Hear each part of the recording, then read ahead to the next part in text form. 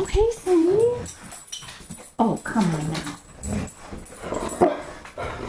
Oh, that's a good girl. Oh, that's a good girl. You want a treat?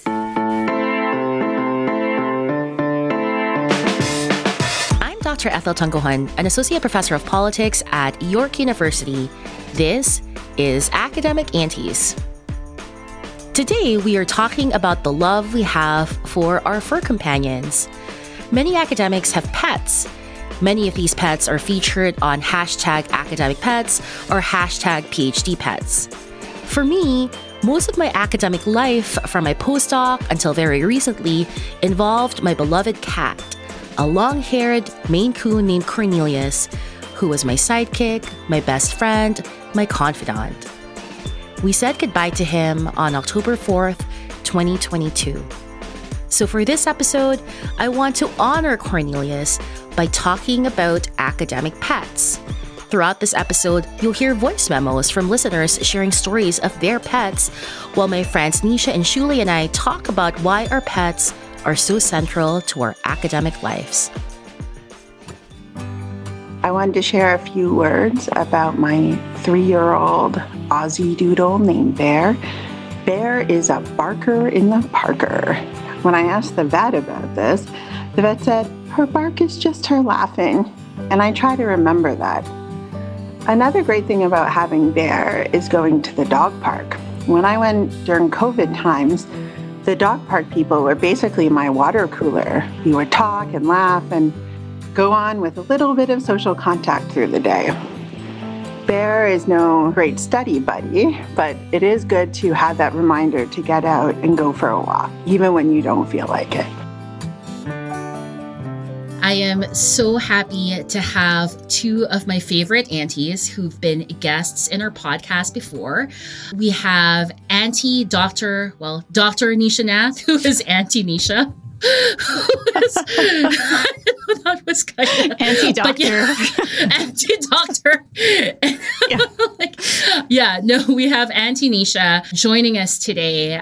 She is a producer for Academic Aunties. And we also have Dr. Shule Tomkinson, who was also a guest in her pod last year when we were talking about bad advice.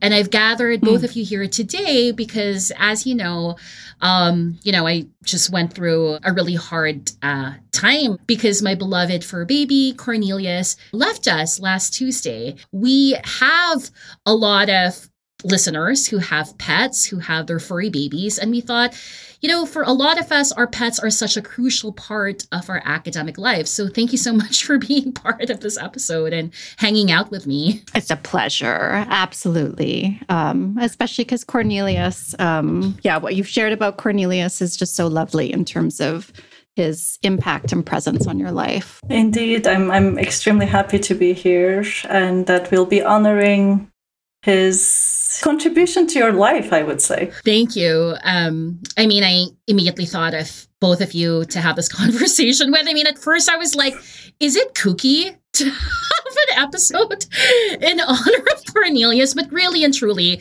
academic pets are so important. And, one of the things that devastated me so much about Cornelius kind of saying goodbye was I actually like Cornelius more than I like 99% of the people that I encounter. Yes. And so I think, I just wanted to honor that as well. And with that, I guess my first question to both of you is, tell us about your fur babies. What are their names and what are they like? Maybe Auntie Shule, you can go first. Sure, my pleasure. So my dog is called Monsieur. Monsieur means, in French, it is either sir or gentleman or Mr., several meanings. He's a Shiba Inu, a Japanese dog. It was my husband's idea to name him Monsieur. We were meeting a lot of Shibas when we had decided to get a dog, and all were named something Japanese, right? From tofu to, I don't know. To sushi, and we were like, no, we're not going to do that. We'll try to choose a fun name. So as you can imagine, there's several funny things happened where I would talk to Monsieur in the park, Monsieur, don't do this, don't do that. And if we had men around us, it was like, are you talking to me, woman? Right? So that happened several times, quite fun. He is extremely independent. He is very nonchalant. He is stubborn. He's smart, I would say, okay.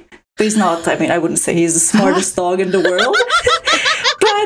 But at least he never tries, I mean, he is not a dog that tries to please his humans, right? He'll do something only if he wants to, or if he can get something out of it, like a treat. Otherwise, doesn't mind it at all. I love it. I love it. When did he come into your life? How long have you been companions? So we got him in 2018. And Ethel, I know that actually before Cornelius came to your life, you were a dog person, right? And you ended up adopting a cat. For me, it was the contrary. I grew up with cats. I was actually scared of dogs. When I was growing up in Turkey, there were a lot of stray dogs. And I found myself in many situations where I was extremely scared of dogs. But then when I was in Canada, when I was doing my PhD, I was also getting a certificate to teach yoga.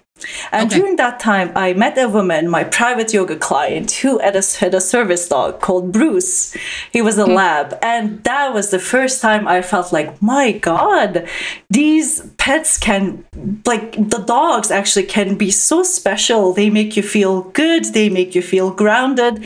And it was that time that I felt, maybe 2014, I thought, oh, wow, I see why people are crazy about dogs. I love it. I feel like when I was growing up, we always had dogs, right? Like cats were never really something. I mean, you saw cats on the street. This was in the Philippines, but also in Hong Kong too, right? And so my baseline when it comes to understanding pet care would always be dogs. My first dog as a child was this black poodle named Katie. Anyway, but like I've never had a pet as a grown-up. I didn't want to have a pet. I wasn't thinking about having a pet. This was not in my life plans. I was a postdoc. I was, living between Edmonton and Toronto. And then this cat on this winter night just followed me home. It was March and I was just walking home from the gym and I just heard this meowing, this incessant meowing. And I was like, what the hell? And so I turned around and then there was Cornelius and I kind of bent down, petted him. And then I was like, hey, bye, cat. And then he just followed me home. He literally, when I was in the door at my shared house, he went in and I had to text my roommates because we had pets in the house if it was okay. And that was basically how I adopted Cornelius. Let me say, it only just struck me now as you're telling the story about Cornelius kind of finding you. You were also alone there, right? Like, it's just so special, right? Wayne wasn't with you. It was like a really big time in your life too, for other reasons. And yeah, it really struck me that you found each other under those conditions. And I know some of the listeners will be like, Ethel, stop being so superstitious or whatever. But that March, I was feeling kind of stressed out because I was a postdoc.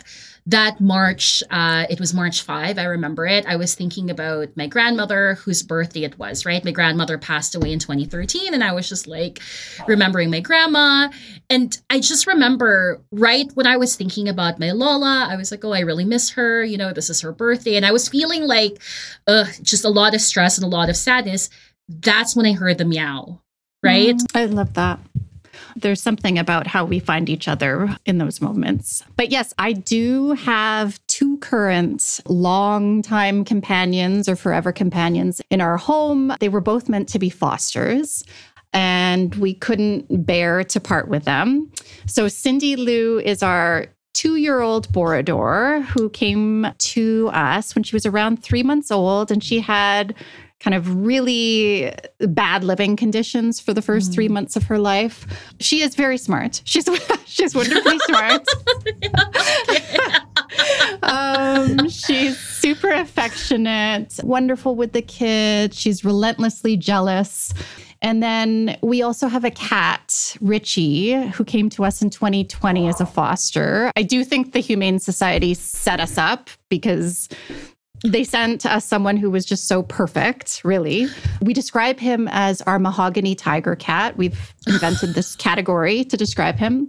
He's very chill. He's persistent in kind of claiming his space. He's very vocal, very brave, very fascinated by Cindy and, the constant flow of life through our home. But we've also had many other, we've loved and lost 3 other cats in our lives that really saw us through a lot. But those are our 2 current companions right now who are quite lovely.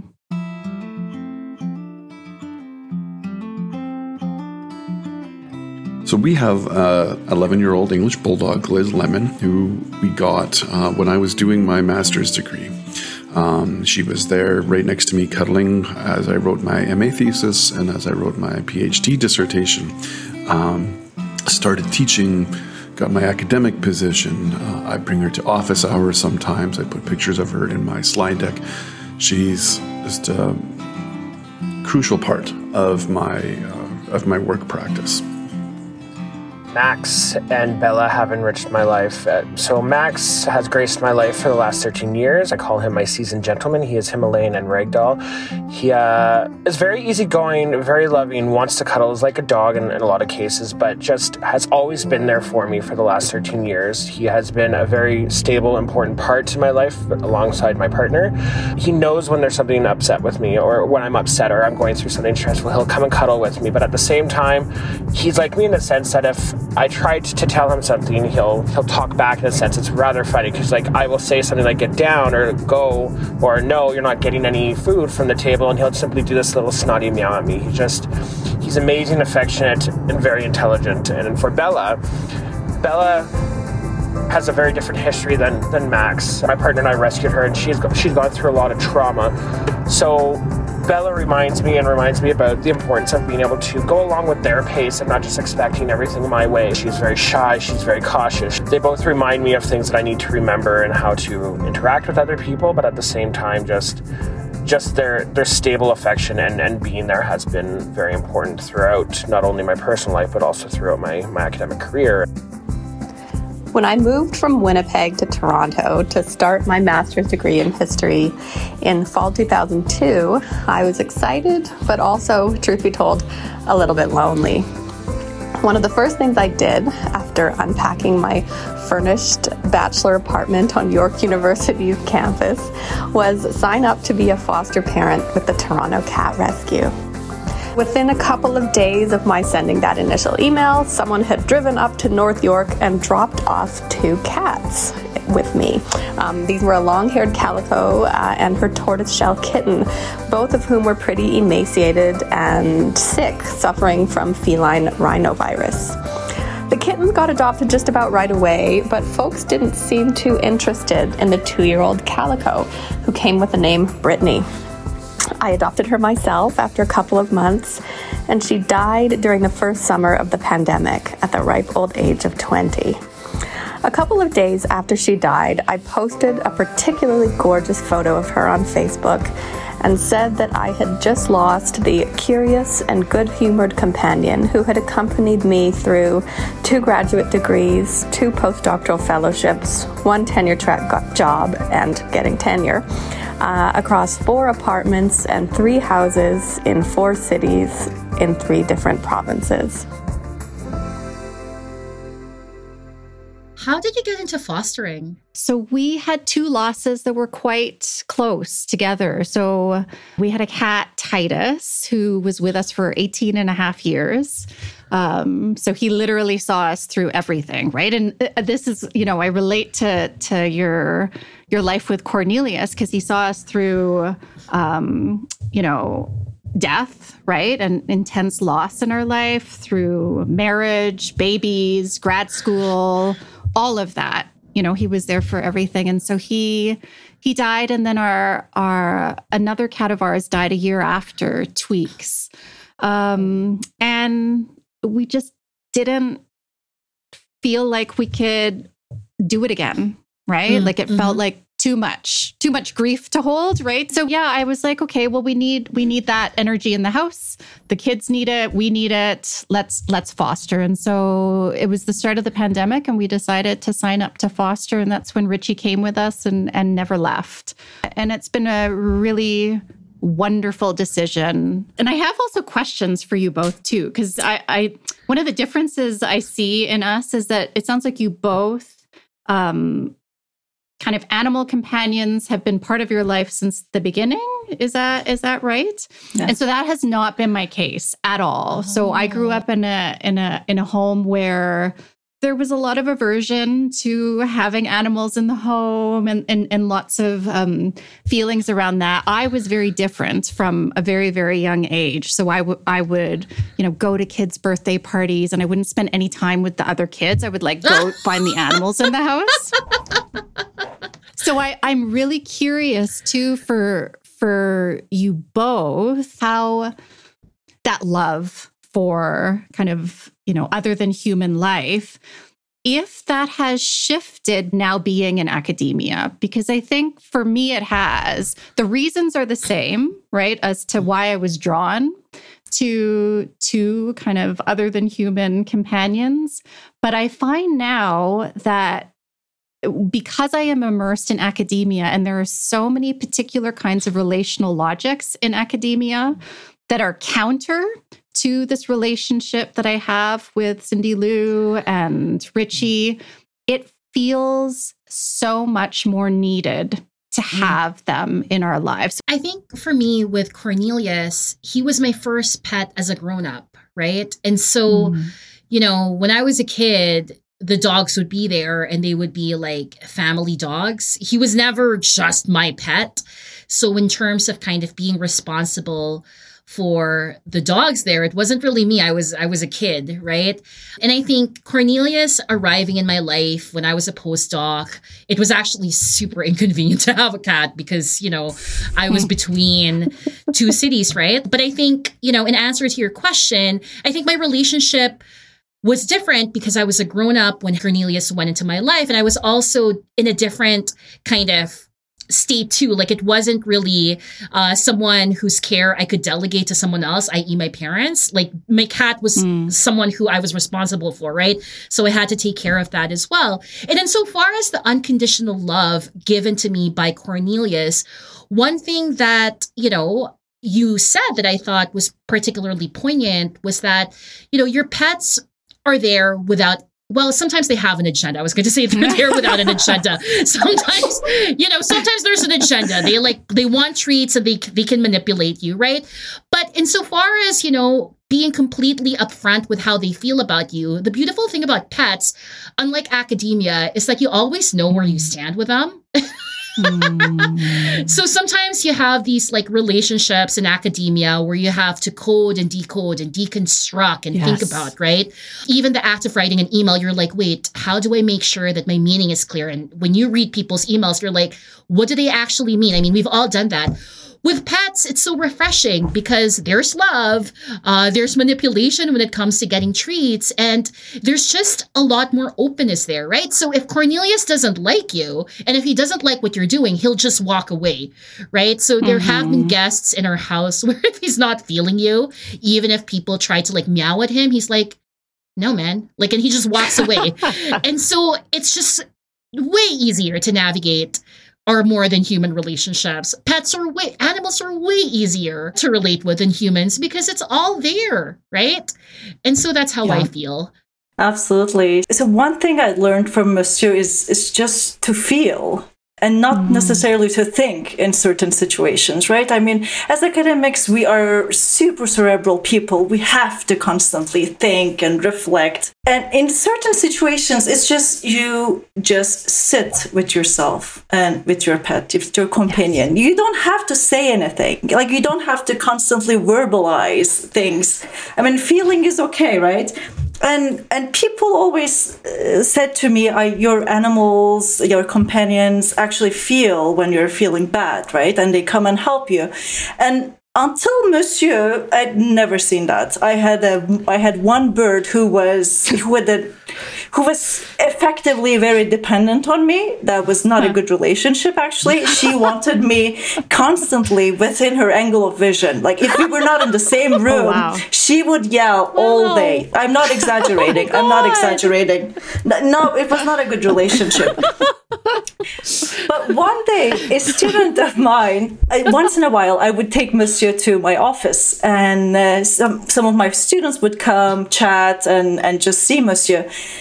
And once a student came and they were telling me about like what a difficult time they went through during the last few years, and Monsieur just sat with them. And normally he's not a dog who likes being pet, but he just stayed there with my student because Monsieur felt like they needed it, right? So in that sense, just being there without verbalizing, just feeling, holding space is something I find is very enriching.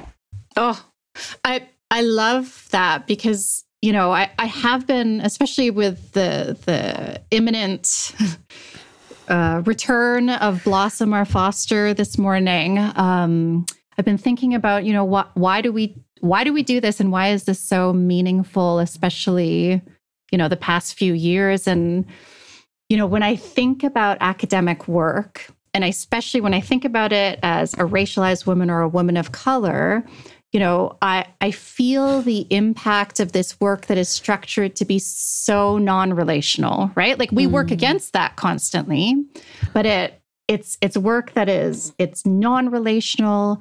It's work that can consume your whole life or threatens to consume your whole life. There are huge ups and downs. It's precarious. There's so much gaslighting. There's often a lot of toxicity. We're wound up in a very fast pace with deadlines. And, you know, the experience of caring for these companions so genuinely, honestly, with no pretense, with mutuality, it feels like a breath of air, right? And I think I've shared in different contexts how there was a point a few years back where I noticed that as I was navigating academic spaces, I would hold a lot of tension in my body. And in particular, I would hold tension in my hands, right? So I would clench my hands a lot. And at the end of the day, I'd be wondering, why are my hands so tired or sore? And especially with the pandemic, my cat would come up onto my lap during meetings, and I would just find myself, you know, petting him, stroking him. And I realized that it was entirely shifting my body in those academic spaces. My Rusty, you made me get up and away from my desk, that little pink nose nudging me for a walk. You stayed with me on days I could not get out of bed, patiently tolerating my desire to snuggle in your soft reddish gold fur coat. You outsmarted us so many times, intelligence on a register way beyond a PhD. You tested my patience when I thought I couldn't hold any more, after repeatedly being disciplined, injured, discounted, for you gave me gifts I did not know I would cherish so close to my heart, gifts of connection and groundedness and absolute joy in my darkest hours. My spirit sparks for you. I see you running free of pain and total beauty across the skies. You are my love forever.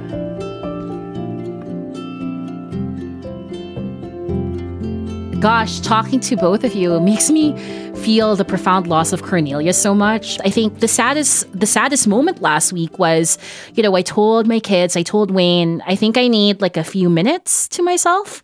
And so I just went upstairs and I was just kind of sitting there, really sad because Cornelius had just passed. And I think I felt the biggest loss because had he been there, and he would see how sad I was, he would just climb on top of me. And so I guess for the last few years since having him, right? Like every time I was sad, every time I was mad, every time I was stressed out, which happens a lot in academia, Cornelius was always a constant presence, right? He somehow sensed when I was feeling that I needed company, not human company, but his company. And he would find a way to just be there. When I was in labor with my first child, Freddie, and it was 72 hours. It was awful, whatever. My freaking husband was asleep. Cornelius was just like there. Like he wasn't, I was just kind of whatever, like pacing back and forth my apartment, went to the bathtub, and he would just kind of be around me and just watch and made clear that he was there. And so I think it's the emotive, it's the affective, it's the out of body, it's the relationality that I think I truly appreciate about Cornelius. Of course. I mean, the love you have for him, right? Not had, you have for him. And one example I can give about how Monsieur allows me to take a step back from the rules of academia that we are expected to follow. I mean, think of a conference where you felt like you needed to attend a talk by someone, a senior academic or someone who's seen as a star. You don't want to go, but you go because everyone is going, because everyone is in that space, right? But I mean, with Monsieur, whenever we would go to the dog park, right? I mean, you know how some dogs are like, they want to play together, they want to run together. Monsieur would go and he just like do his own thing, sit in his corner. If he wanted to play, he did. If he did not, he did not. And at some point I was like, oh my God, actually, I can do this too. If I do not want to be in that talk, I don't have to be. I don't. Oh my gosh, I love that. They teach us so much. Right? They really do. Like an otherwise way of being. It makes me wonder too, like how do we bring more of that into our work, right? It really can shift the posture with which you enter everything if you are in that kind of receptive, mutual, reciprocal, honest way of engaging. And Tanisha, what have your pets taught you though? I mean, just in terms of kind of some of the narratives that we're sharing here now. I mean, I think what you both have shared resonates with me. I think it is around slowing down. Quite frankly, I mean, I know that they keep me healthier, right? They, the weight of stress that we often feel, especially as we're weathering things like racism or misogyny in the academy, right? Like we know that has a really deep impact on so many of us. And so I know that one of the gifts that they are giving me is better health, whether it be about just, sustaining a less intense level of stress, about slowing down, taking time to be outside, to just be able to step away. And you have to be accountable to them, right? Like you can't not be. So I think it structures a different way of being. And I think trying to learn from that and then incorporate that into academic life is, I don't know, it's something that I am aspiring to and trying to learn those lessons from all of these fosters that keep coming into our home. I started my PhD in 2006, moving from Calgary to Montreal. My relationship did not survive that particular move, or my relationship at the time didn't anyway. And so I was a bit heartsick and lonely, and it took me about 6 weeks to be completely committed to adopting a cat. And so I got Chairman Meow. He was a very fluffy brown tabby. When he was younger, we knew that he was gonna have a really fluffy tail, but as he grew up, the fluff became truly magnificent. He loved olives so much. He would I would give him an olive and he would roll around on the floor and with it and lose it in his belly fur. He became the cat mascot for the big grad student house that I had moved into a couple years into the program. And I genuinely thought that he would be the cat that would see me through PhD, the postdoc, the first job, getting tenure, all of that stuff. And he did get me all the way back to Calgary, for sure. But he unfortunately passed away when he was only 8 due to cancer. I don't think that I could do academic work without having a cat around. I think people don't realize how special the unconditional love a cat gives you is because they pick you, right? Like when you become a cat's person, they're with you, like Velcro. Like my current cat, Winston, is snoring, curled up next to me, stuck to my side like Velcro. So I often joke that grad students should get the numbers for their local humane society as part of their orientation package. I know so many of my peers who have adopted animals during their graduate studies as a way just to ground themselves, a living thing that reminds you that you're also a living thing that needs to be fed and watered and walked and played with. I adopted Leon at a critical moment of my graduate studies. He was a 3-month-old tuxedo kitten at the Calgary Humane Society who was found in the trash. It was the beginning of COVID, and so I could only spend about 15 minutes with him. But within seconds, I knew that he was special. He was bouncing around the little room we were in, his striped tail reminding me that he was pretty much a lemur. I quickly leash trained him, and we spent our lockdown days at the park. Leon loves to explore, and he often sits at the door just until I take him out. It's like he knew I grew up with a dog, and so he was trying to be as dog-like as he could be. But I'm so grateful for Leon's company and affection. But it also reflects about how truly devastating it is that how few graduate students can afford pets or kids or rent for that matter. I just think about all the sacrifices students make to go to school and how these long nights of reading and writing have been made so much easier with my cat by my side. I really hope something changes for the funding of graduate students so nobody will ever have to think whether they can have a noble companion alongside their academic schooling journey. Leon has made mine infinitely better, and I cannot thank Dr. Melanie Thomas enough for telling me to adopt a cat. What are your thoughts about how our pets bear witness to all of the different moments in our lives? Well, I can speak to, our experience with Titus, who, again, was our cat who was with us for 18 and a half years and who really did, see everything that happened through post-secondary education, grad school. We often forget that so many huge life transitions are happening, right? Like as with Melanie, a big breakup. Many people lose parents or loved ones. They have children. They experience all sorts of shifts in their lives. And then they also experience profound dislocation, right? We also have careers that there is this kind of unfathomable expectation that once you get a job, you should move away from everybody you love and the communities that you've built. So I think there is something really significant, especially within the context of academia, where that sustained relationship becomes such an anchor for all of us. I think that we get that from other things too, but there is something so distinctive about having that continuity of love and care and reciprocity that I think means a lot and gets so many of us through, helps us survive, quite frankly. Well, what's interesting, Auntie Nisha, is that, we also had another voice memo, this time from Megan Cloutier, who is a PhD student at the University of Calgary, who talks about the unconditional love that her beautiful cat gives her. But we also do need to think about who can afford to have cats and how, for some graduate students, even if they want to have pets, it's just simply not in the cards because of financial reasons. Cats are quite frankly expensive. Pets are expensive.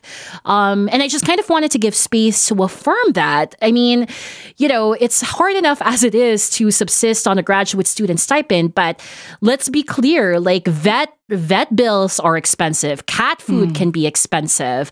And I just wanted to give space for all of us to talk about some of the financial aspects of pet ownership and affirm what Megan's saying here as well. Megan is absolutely right. I mean, I am a tenured associate professor.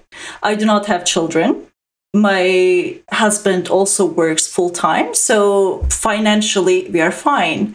But I am on sabbatical this year, and I am going to spend a term in Vancouver, UBC, right? Compared to Quebec, I mean, the life is much more expensive. The cost of living is much more expensive. So when I was looking for accommodation, I thought I would go with my husband and with my dog.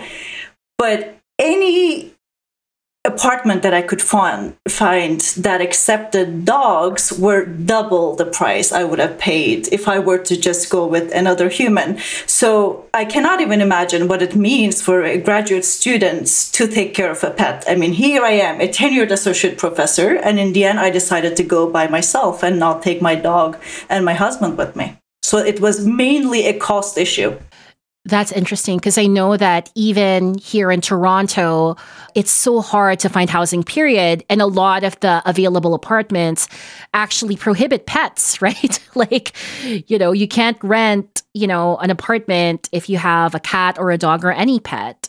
Auntie Nisha, I mean, earlier you said that you had Titus when you were a graduate student. I mean, were there costs that you had to cater to as well that were different when you were a grad student compared to now as someone who is a professor?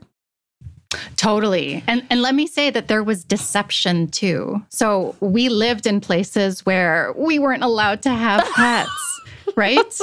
And so I remember so vividly, we were in this apartment not too far from the house you were at, Ethel, in Edmonton, and not allowed to have pets. And something was broken in the apartment. And the guy had to come in and this cat. And we might have had two cats at that point. It might have been Titus and our older cat baby. And so I remember I was like, Quinn, we've got to hide the cats. And so we put the cats into the bedroom.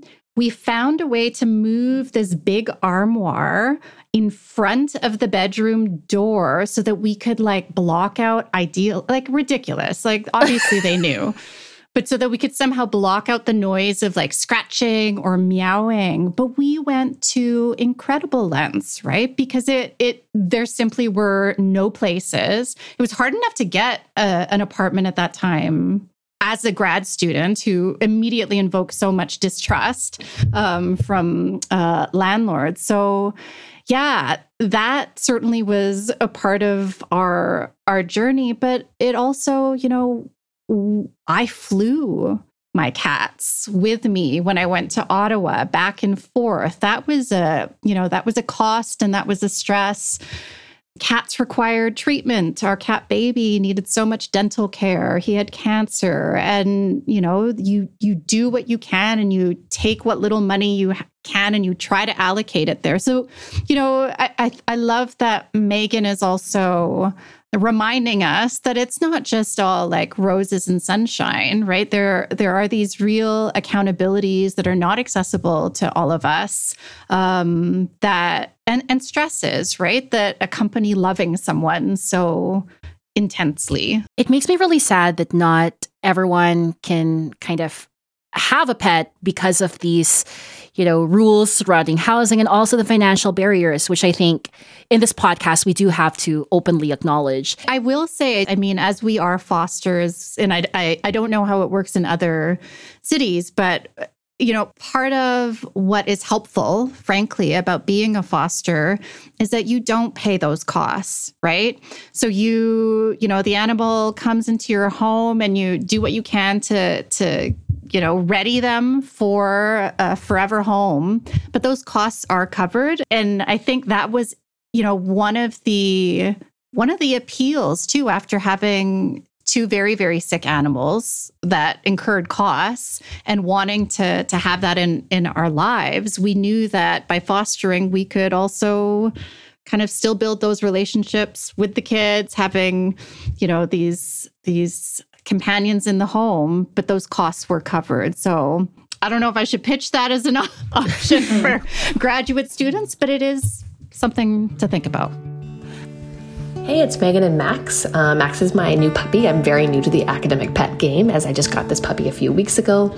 I have to admit, it is a very welcomed development. Having just started my sabbatical and having been at home for the last couple of years, I have found the last a little bit more isolating and more lonely than usual. So I have welcomed having Max at my feet while I write, or biting my feet, which is more like it, and also getting me outside and out of this office way more than I probably would if I was on my own. So it turns out having a dog is pretty dope. Auntie Nisha, Auntie Shule. Where are your pets now? Are your pets with you when you write? Is it cool to have your pets being with you when you're kind of writing and trying to get that chapter out or whatever? So mine are upstairs, but often there's a little, well, obviously you can't see, it's a podcast, but there's a little couch behind me, and often there is somebody there. I remember I had to record a little clip for a workshop, and I couldn't attend it in person. And I recorded my clip, but Cindy Lou was in the back, just languishing on the couch. And she was just slinking in different positions on the couch. And I wanted so badly to re-record this clip just for my own performance. But I didn't, because she was there and she was a star, and it was so beautiful because she was just present in it. And yeah, so they are often with me, but currently upstairs sleeping. Monsieur is, I think, downstairs in the guest bedroom. That's where he's sleeping right now. So I would say he's rarely in my office. I have a sofa bed here. So when I work, he will, I guess, grant his presence a few minutes every morning and then leave, I guess. But I think one thing he taught me, which I did not have the opportunity to talk about, is I have serious concentration issues in life in general. Until a few years ago, I thought, I'm a multitasker, that's why. But it's no, I have issues concentrating. It's not that I'm a multitasker. But one thing is, actually, when I write now, I write. I don't do other things. And that is one thing which I learned from Monsieur, because before I would take him out for a walk, I would take out my phone, maybe read something. He's like, no, you have a ball to throw at me so we can play together, right? So being fully present again without trying to do other things. That's such a good point. I think Cornelius, one thing, and I'll just kind of end on this note, I was in a really super toxic meeting, and I was in my home office, and Cornelius I felt like we were connected. He was my pet, right? So he could sense when I was getting kind of aggravated and antsy. And literally, Auntie Nisha, Auntie Shula, you know what he did? He walked across the table, showed his ass to the camera.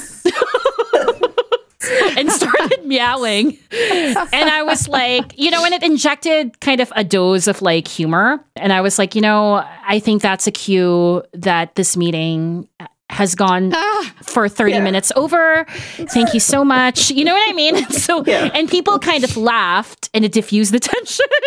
But literally, he just kind of it was his ass crack. It was just his butt. He just kind of, he raised his tail, and I'm like, oh my God. And then, at first I was horrified because I was like, how unprofessional. But you know what? It's unprofessional to make the meeting last half an hour past the allocated hour, right? Come on. So yeah, love our pets, love the fact that they remind us of other things in life that are more important than this academic world we live in.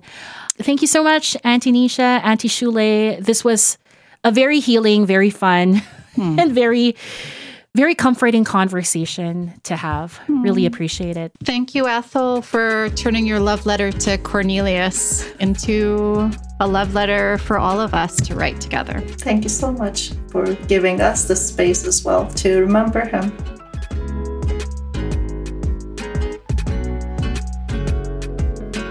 Before we go, I want to say thank you to all of you who sent in voice memos.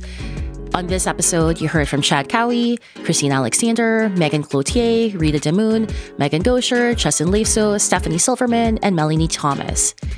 Hearing their stories was really heartwarming, and when I was listening to these stories, I remembered Cornelius, and I really, really appreciate the time all of you took to send in these voice memos.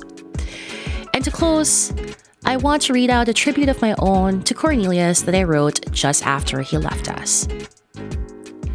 On March 5, 2015, in Edmonton, on a freezing winter night, I was walking home somewhat sad because it was my late grandmother's birthday.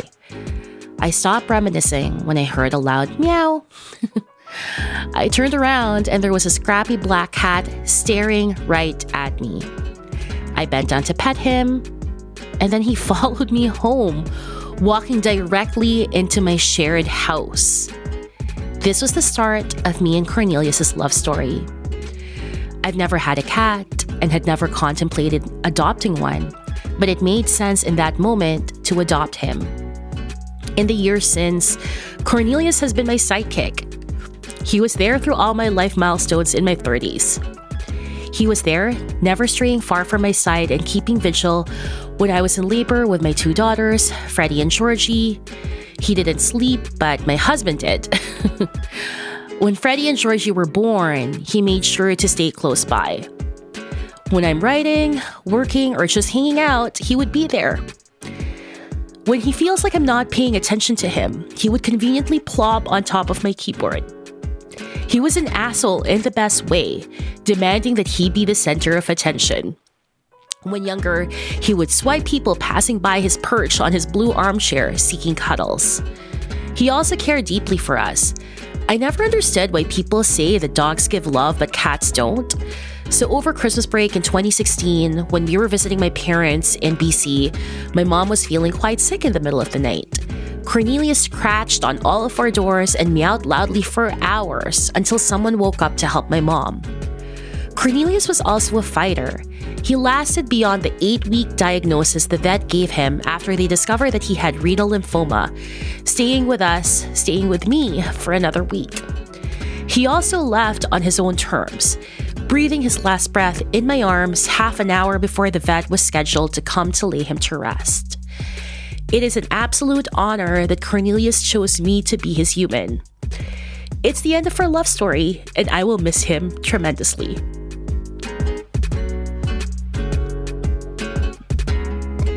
And that's Academic Aunties. If you want to get in touch, contact us on Twitter at @academicauntie or email us at podcast@academicaunties.com. If you like what you're hearing, visit academicaunties.com/support to find out how to support this podcast. This includes becoming a Patreon supporter, which goes right into the production of this podcast. This month, we'd like to give a big shout out to our latest patron, Veronica Kitchen. Thank you so much.